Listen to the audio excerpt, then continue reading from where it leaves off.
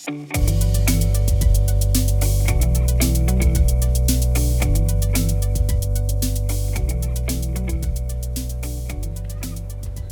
morning. Welcome back to the podcast. And the snow has gone, but the rain has arrived as warmer temperatures have hit. I'm back in Hadfield Station, which seems to be a bit busier than when I've been here previously, because we've caught a time when a train is about to arrive. Today I'm heading down the Longdendale trail, fairly flat, we hope.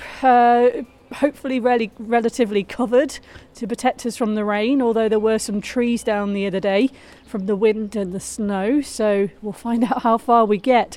But today I am walking with David Jones of the Glossop Chronicle, although do you still count yourself as David Jones of the Glossop Chronicle? Because technically you've retired, but you're still in there every week, David. Well, still out and about and still contributing to the nostalgia page where we look back on happenings in Glossop from, well, almost the early days of the newspaper right up to the present time. Yeah, and 1859, I think, was the first year of the newspaper? Yes, and at one time, when Glossop Heritage Centre was open on Henry Street, I used to go up every week and look through some of the very, very old editions, which, dated back to the 1890s at least. Very, very fragile, so we had to be careful how we handled them. But of course now on the microfiche, and they can be viewed at Glossop Library. By anybody?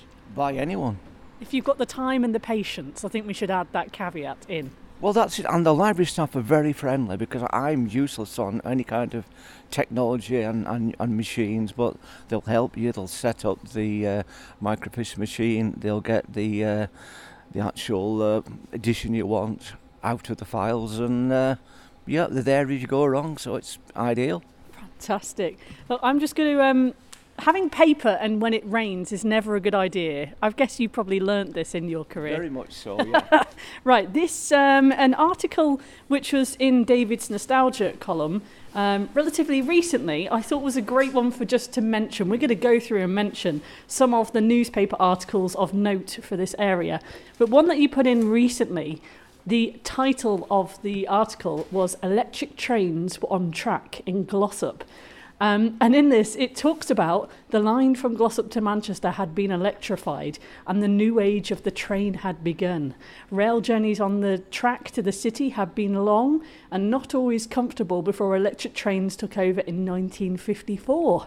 Steam trains may seem romantic now, but they rattled and bumped along, and opening windows filled carriages with fumes. So they had a bit of a party then in 1954. Well, it was a big day for Glossop, because people look back now on the so-called romantic age of the steam, but the journeys could be very, very uncomfortable.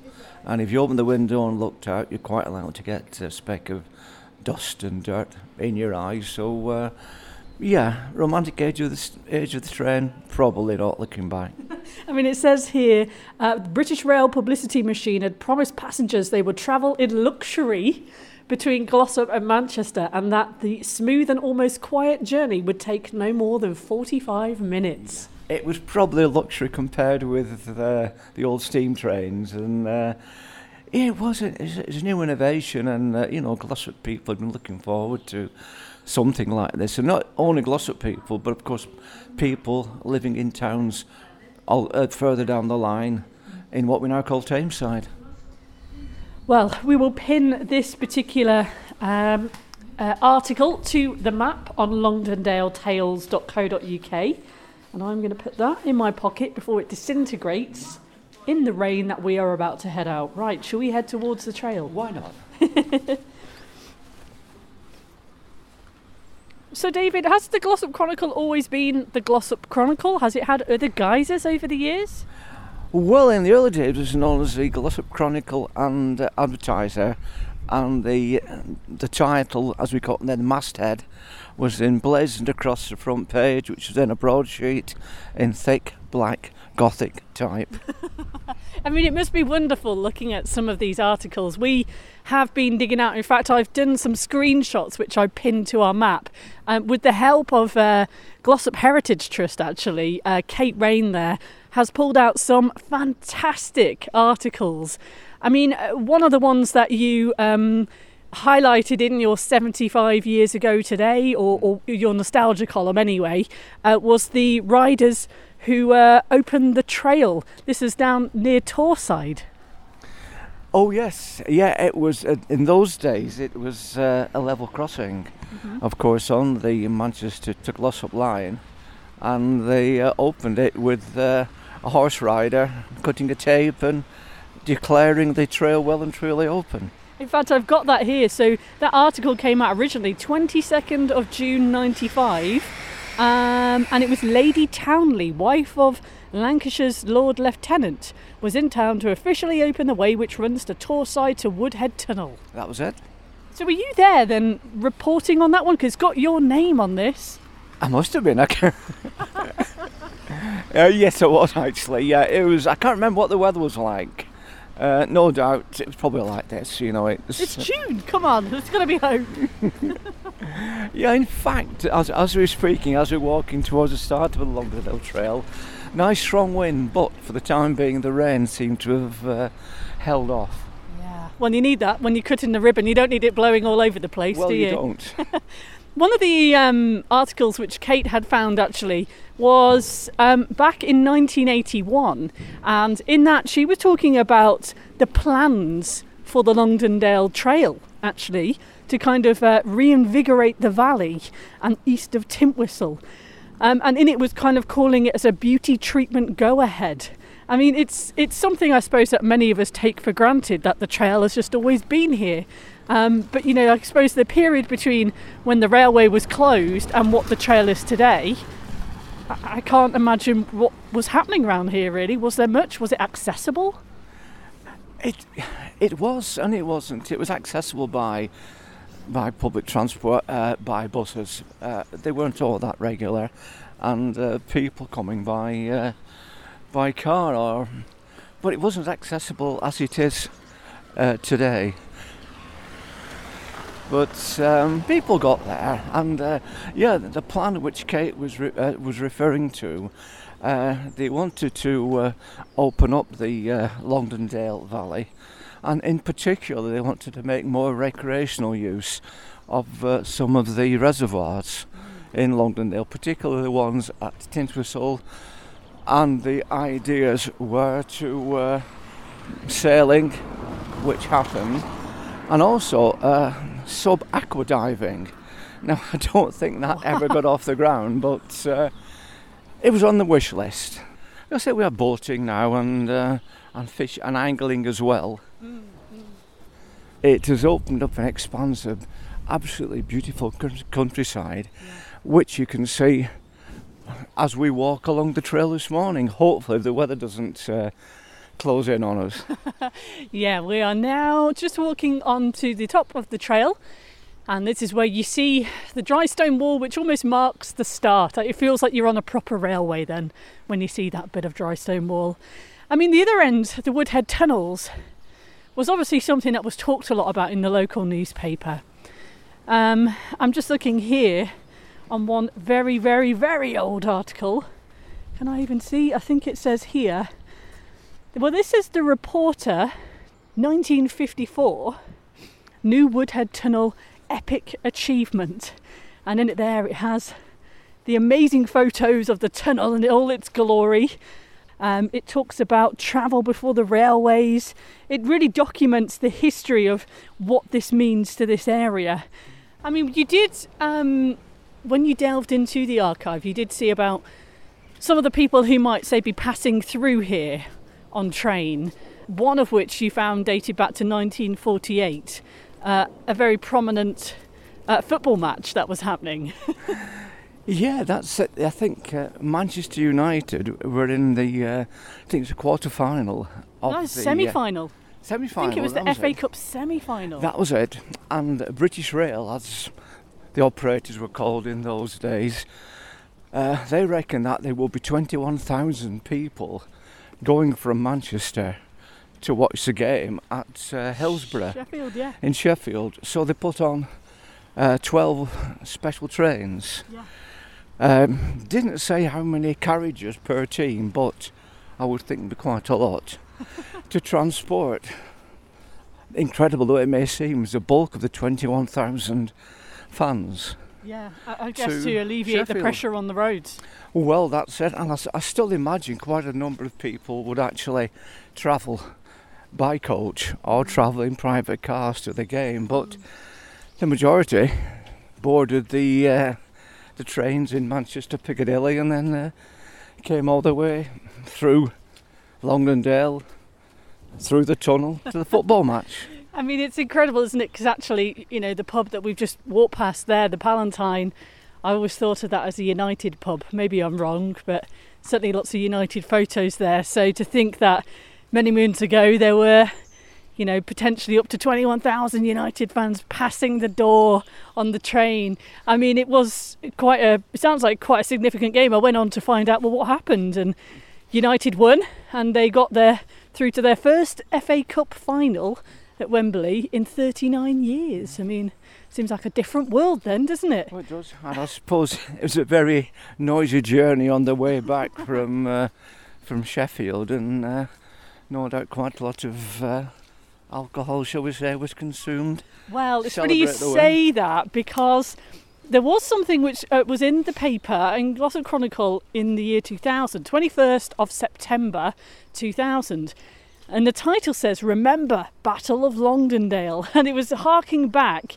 You wrote this article. Wonder, you're never going to remember them all, are you?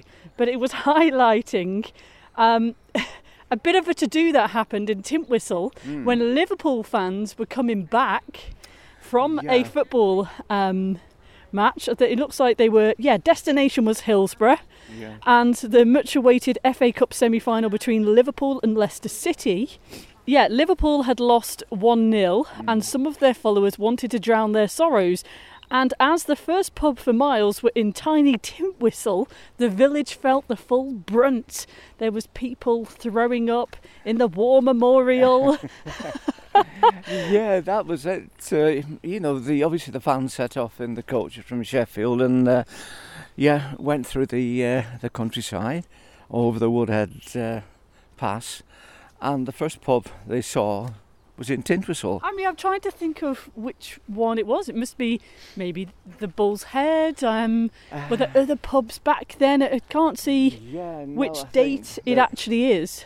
It would probably, I would think, there was a pub called the... 1963, so... Yeah, there was, I think there was a church inn and the Old Oak. If a member serves me right, they were probably the two pubs, because they were actually on the main road through Tintwistle. The Bull was a little bit further away up Old Road, so the fans wouldn't have seen that. Yeah. So they just saw the bright lights of these two pubs and ordered the driver to stop, and out they got. I love how dramatic this one councillor is. He says, "This day will be known as the Battle of Longdendale. These scenes were a disgrace. It's the worst thing that has happened in Longdendale." That's what I can remember. Actually, I'm sure there were far worse things that happened in Longdendale, but I think that must have stuck out to this particular councillor. Was it just the fact that they were Liverpool fans? Was that the... Well, even in Tintwistle, there's always been a bit of a rivalry between the Manchester clubs and the clubs from Merseyside, so I suppose it didn't help that they came from Liverpool. One of the funny stories, I suppose, was Dick Turpin. And apparently he was meant to have passed through Tintwistle. This is something that you had some fun with, didn't you? Did you go and meet a man who claimed to say that he had a connection to this? Well, that's it. Allegedly, Dick Turpin stabled his horse overnight in Tintwistle, close to a pub. Wasn't sure which pub it was. It could very well have been the Bull. And I heard about this from an elderly chap at the time, and he said he actually knew the owner of like a smithy where Turpin's horse was stabled. And the next thing he claimed was that he had the original anvil, which could, and it says the word could, have been the anvil used to re-shod Dick Turpin's horse. So I said, right, I'll come and see. Have you still got the anvil? He said, oh yeah, I've still got it. So anyway, I I went up one day and he took me into his garage, and there was this hunk of misshapen metal. Yeah. It bore all the... Well, it resembled an anvil, put it that way. But there was absolutely no evidence at all. Probably that it was... I think it might have been an anvil. And that's where the story finished, really, because I say he stressed that it was definitely the anvil that Turpin's horse was shod on, and that was it. So that's many years ago. So whether in fact the anvil is still there. Well, it should be in a museum. Well, it should, with a little plaque on the side of it. I'm not sure what Glossop Heritage Trust would say about that, but Yeah, but Turpin's horses must have been quite. Well, I should imagine he changed horses en route, because I can't see him going all the way on one horse. I know it was to York, but I can't remember where he started his journeys from. yeah. Oh, right, we're just going to navigate because there is still some of the trees fallen down. It's a little bit easier to navigate than it was on Friday when I was walking here. Just having to jump over this little stream. We're about to get to the first railway bridge, where it always seems to be a little bit muddy under here, so you'll hear us splishing and splashing. There was also a chap who was in Tintwistle called George. I think I've even got his name. George Tharmes, I think it is. And he was a lamplighter.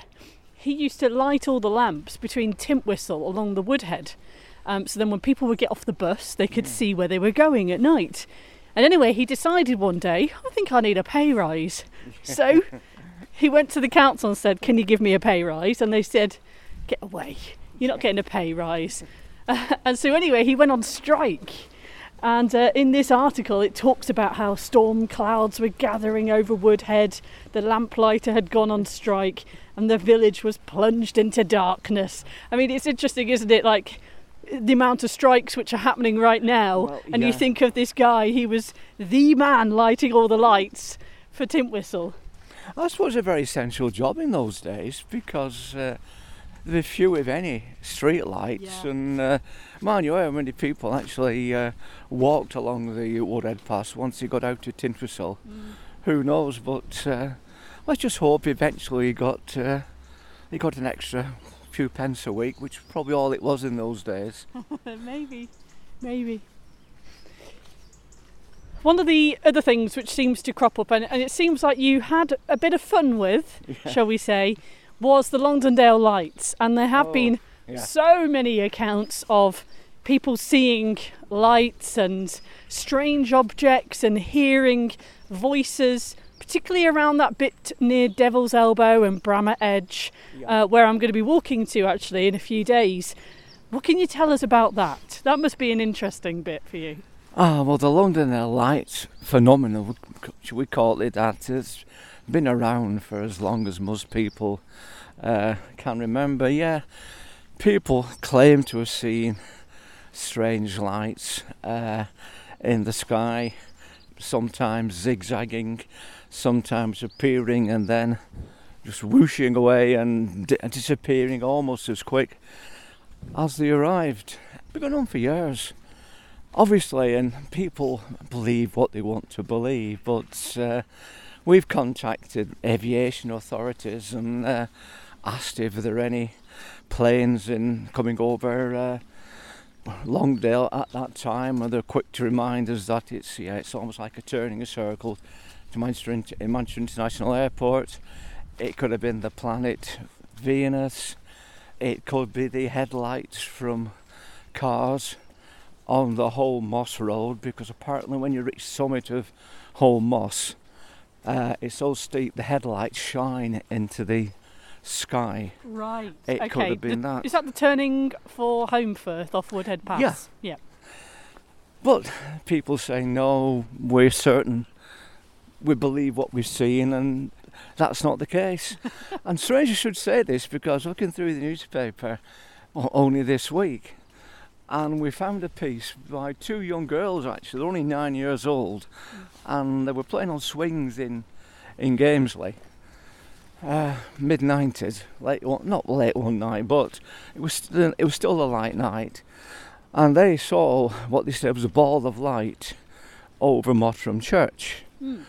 They said in shape it was like a diamond. It moved very, very quickly, and they said it seemed to be like I think they said flying saucer, but they were only 9 years old. And they actually, as soon as they saw it, they raced home, got out an exercise book and some crayons, and actually drew what they saw in the book. And this, like a child's picture of Mottram Church, and overhead was like a diamond-shaped light. Whether it's imagination, whether they saw something, I don't know, but it's been going on for years and years. But recently, the so-called sightings seem to have dried up, or at least if people see them, they haven't been telling us about them. Yeah, because Glossop Mountain Rescue Team have been called out to these lights, haven't they? And they've got there and not found anything. They've kind of been reported. I mean, this one particular article, which we have pinned to our map, says, I saw UFOs, ball of light, and says, nothing in the world travels that fast. A chap called Bob Wormsley, who you've interviewed here. Yeah. It looks like he was looking out over Longdendale towards the Snake's Pass. Right. 3 times it came and mysteriously hovered in the dark sky, and each time it hurtled away. Something that Bob found unbelievable.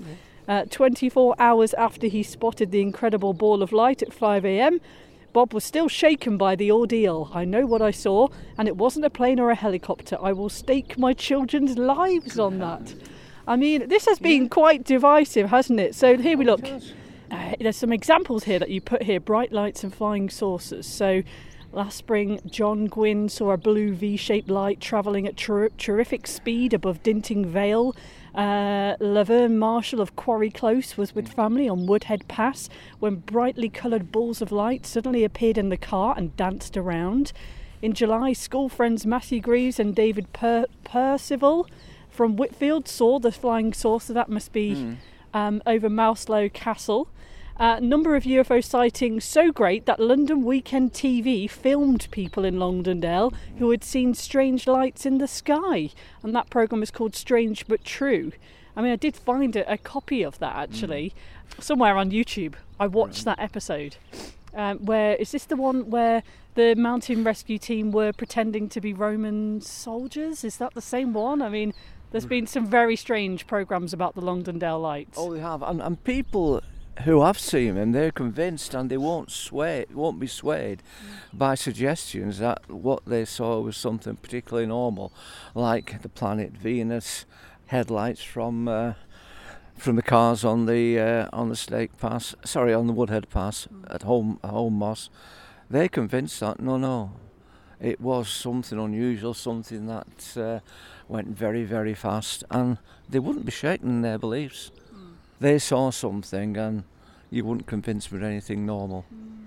I mean, I suppose people are quite interested in the history. There are podcasts. In fact, we'll turn around and head back because it looks like it's getting pretty muddy down that way. So we're coming up to, just over 25 minutes.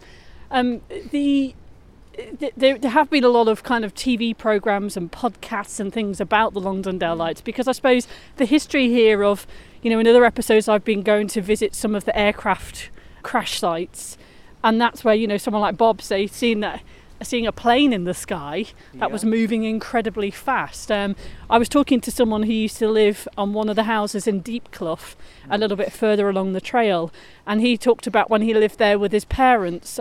He went out for a walk with the dogs one day, and he could hear people shouting, "Help, help!"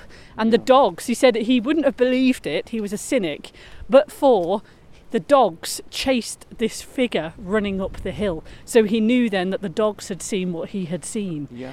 And that little corner there around Devil's Elbow seems to be just a particular interesting one. I mean, you did also do an article, which I suppose you had a bit of fun with, which was to do with Vale House Reservoir. Do you want to talk about that?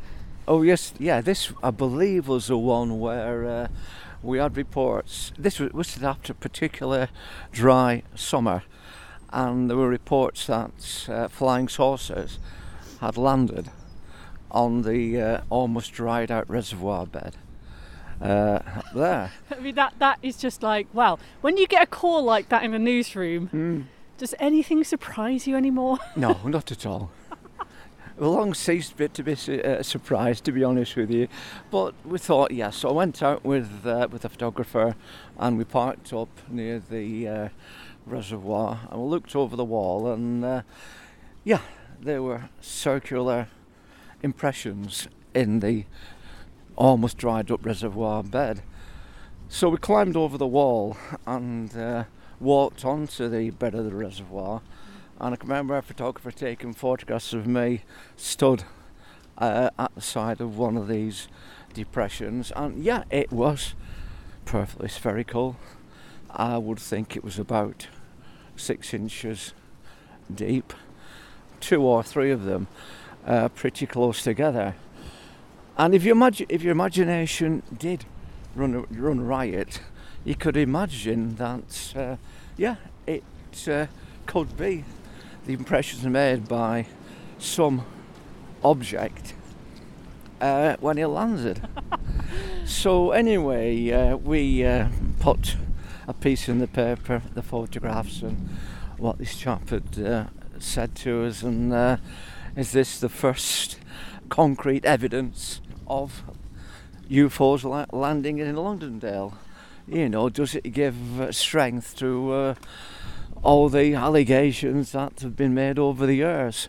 So we put that in, and I must admit it was very tongue-in-cheek, because we didn't really think it was flying saucers. But having said that, we'd no idea what it was. Anyway, it went in the paper, and wasn't too long before we had the first of many phone calls, and all of them said one thing.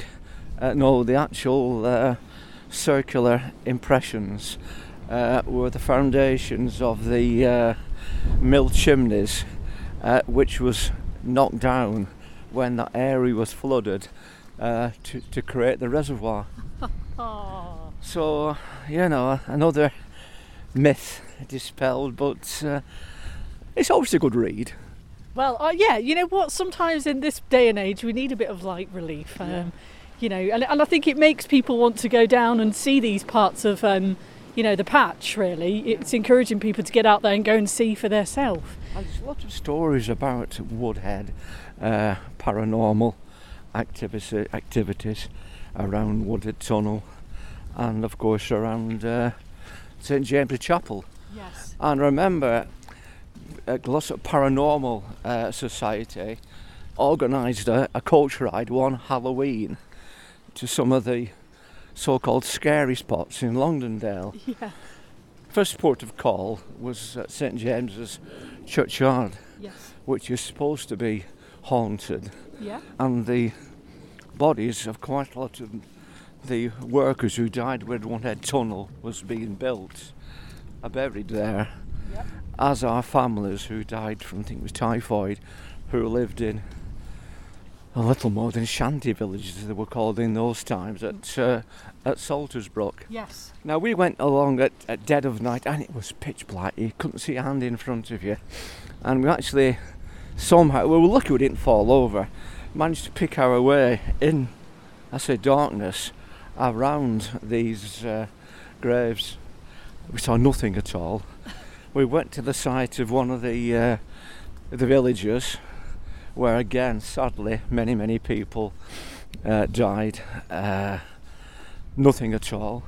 And then in the end, we went to Woodhead Tunnel, which was particularly interesting in a way, because the organisers of the little ghost tour, as it was billed, said that orbs of light, which were the spirits of the people who died, the miners, could be seen on the actual outside walls of Woodhead Tunnel.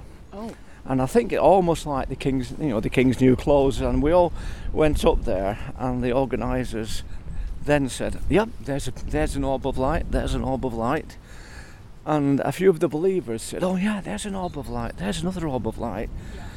And it was explained that this was the spirits of the people who, behind the tunnel. And I was with another reporter, and said to me, David, can you see any orbs of light? So I says, no. Can you? She says, well, no. So I said, why can't we see orbs of light and other people can? So I said, well, perhaps it is because the other people have shelled out the money to go on the coach trip, so they want to see something. And we just come along for the ride and to write a good story. Wow. And did the photographer not pick anything up? Because that's a shame. I mean, at that point, were the Woodhead tunnels closed? Because at one point they were obviously open, weren't they? Yeah. Until National Grid sealed them up. Yeah, no, they were closed, and you could see the metal gates in front of them. Which is how it is today, yeah. It is, yeah. But these orbs of light were actually on the rock face above the tunnel. Mm-hmm. But I said, we saw nothing. My eyesight was a lot better then it is now. So no, it's so in a way it's an example. Do you see what you want to see? I honestly don't know. I haven't seen it. I wish I could. I wish I had seen something. It might have swayed your journalism forevermore. Well, yeah, it's and who knows? One day, someone will have. You could have got a new career, David, of become a paranormal writer. Well, could have been like a change within you. Exactly. But it's just like ghosts and things like that. The people reckon they've seen ghosts, and but there hasn't been any evidence, even in this day of super high technology of cameras, to verify the existence of ghosts or spirits walking around. Well, if you are someone who has seen the Longdendale lights or ghosts in this century, then get in touch, because we'd like to know, are they still there, supposedly? I mean, the Woodhead tunnels, I suppose, is an interesting story in that, for many years people gave their lives really to build these first two tunnels, yeah. And then a third tunnel was, as we were just hearing there in 1954, was really kind of shone a spotlight as Britain's first, all-electric main line. We were like up there as an example to the country, and, there are videos, which again I've pinned to the map, by British Transport Film, yeah. In black and white, showing how they built the tunnels. And then, when the train line eventually became freight only, and then there were no passengers, and then eventually it closed, it's almost like it's just a bit of forgotten history that, you'd be like, oh, there's a tunnel there, but we can't go in it, and nobody really knows why. I mean, at one point there was hopes or a campaign to try and bring the tunnel back into use, I suppose, in other parts of the Peak District. You've got things like Monsell Trail, where people cycle along. It's turned into a beautiful path. But it just didn't seem like the amount of work that was going to need to be able to make this safe, that it could ever really be something that was viable. And National Grid gave up, sealed it. The government said, no, we can't make this happen, and that was the end of that. But I suppose it was many years of toing and froing that must have been kind of in the back of your mind, watching that story unfold. Yeah. And I can remember when I was just started on the newspaper many, many years ago, actually, once a tunnel was closed and before the electric cables were moved in, having a walk with a photographer actually inside. Wow. We didn't walk all that far through it because, in all honesty, it was very dark. They didn't have any lights on. But we walked for about 100 yards. But it must have taken a heck of a lot of construction, actually, blasting away tons and tons of rock, to cut away under the Pennines. Mm-hmm. Yeah, fantastic feat of engineering, and many people say, and I think I'm probably one of them, that the tunnel was closed far too early. If it had been kept open, it would have still been a busy line today, and it would have taken a heck of a lot of traffic off the A628 The Woodhead road Pass. through Hollingworth and Tintersall, and of course through Woodhead itself. Although we wouldn't be able to do the walk that we're doing today, perhaps. Well, that's it, because now we're now walking up what would have been the train bed. Yep. And something that we didn't mention, that I once went to a football match at Sheffield, actually on one of the trains. Oh, really? And surprisingly, although nobody got on or off, the train stopped at the station at Woodhead. Oh. So nobody got on, but what we thought we would do, when we got to Sheffield, a friend of mine who was with phoned his father and said, "Can you come and pick us up at Woodhead Station? We're going to get off there." So he did. So actually, there was about 4 of them to a football match, and the train actually stopped at Woodhead. We opened the doors and got off, and when other fans heard the doors being slammed, they could see all the heads looking through the windows say, "We're in the middle of nowhere. Why the heck have they got off here?" And of course, in those days, Woodhead had a station which was almost like a mini castle. Yes.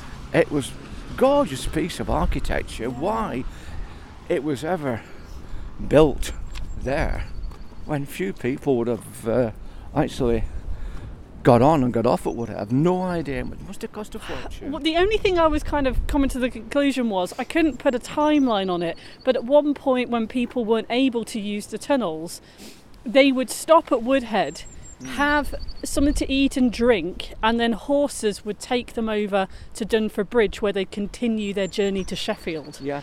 I can't put a time on when that was. Was it 1800s or 1900s?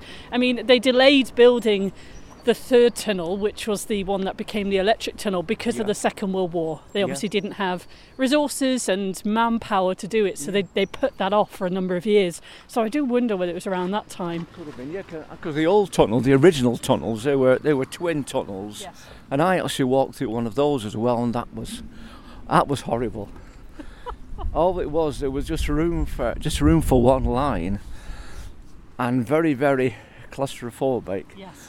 And you can imagine the effect on the train drivers in the old steam train days, and the firemen who actually fed coal into the furnace, and they must have been breathing in thick, acrid smoke. Yeah, I mean, you can actually. By the way, we've come off the trail now. We're walking back to Hadfield Station, so we've just passed Malvern Rise. We're about to pass the Palantine pub and cross over there to go back to the station. I mean, when you walk along the moors now, above where the tunnel was, there are still air shafts, and next to the air shafts are these kind of derelict buildings, which I imagine was where some of the workers would maybe go and get something to eat. You could see there was a bit of a fireplace, or maybe they even slept, in between their shifts. Amazing that you got to walk through this. Gosh, have you got any photos of any of these trips, even going on the train that day? No. Well, I suppose you didn't have an iPhone those days where you're doing selfies, do you really? Well, that's it. Yeah, it was something very much regretted, but I don't think there was the interest in the tunnel in those days. Like just mentioned earlier on, about 21,000 fans actually going on the trains through Longdendale. The actual week it happened, which is around about 75 years ago this week, it made about 2 or 3 paragraphs in the newspaper. Wow, and all those fans that would have been travelling, and we don't have any photos, or there's not really many accounts of what that was like, because it was a normal time, a normal thing that they did. If we'd have done more on it, people would have said, well, so what? Yeah. What's the news angle in that? But looking back, it was quite interesting. And but sadly, it only made a couple of paragraphs and no photographs at all. Well, you are the only person that I've interviewed who has actually been on that train line and seen what it was like to get off at Woodhead platform. I mean, that really is quite incredible. And to have been in the tunnels, to me, having only moved here 3.5 years ago, they're almost like these forgotten, hidden locked away places that I'll never get to see. So it's amazing to kind of hear these stories, you know, of what that was like, and try and keep these stories alive really for many hundreds of years. I mean, if people are listening and they do have photos or stories, we do want to hear them, because like we say, it's almost like a bit of a gap in the history, isn't it, really? Oh yeah, this very much has been lost through the periods of time. But you never know, hopefully someone somewhere in our area may have an old newspaper cutting, may have old photographs of steam trains passing over the line between Hatfield and Woodhead Tunnel. Yeah. Who knows? Fingers crossed, Claire, eh? Well, we've arrived back at the train station, and the next train is the 10:14 to Manchester Piccadilly. Wonder whether they'll be travelling in luxury. It takes less than 45 minutes these days. I'm sure it did. Half an hour, I think, is it these just days? Over, yeah. Yeah. Well, it's been wonderful to talk to you. Thank you so much. And, you know, for people who live in the area or even further afield, the Glossop Chronicle can be read online. Yeah. And every week there is a paper, which I think is a very precious and rare thing these days, to continue to have a local paper weekly.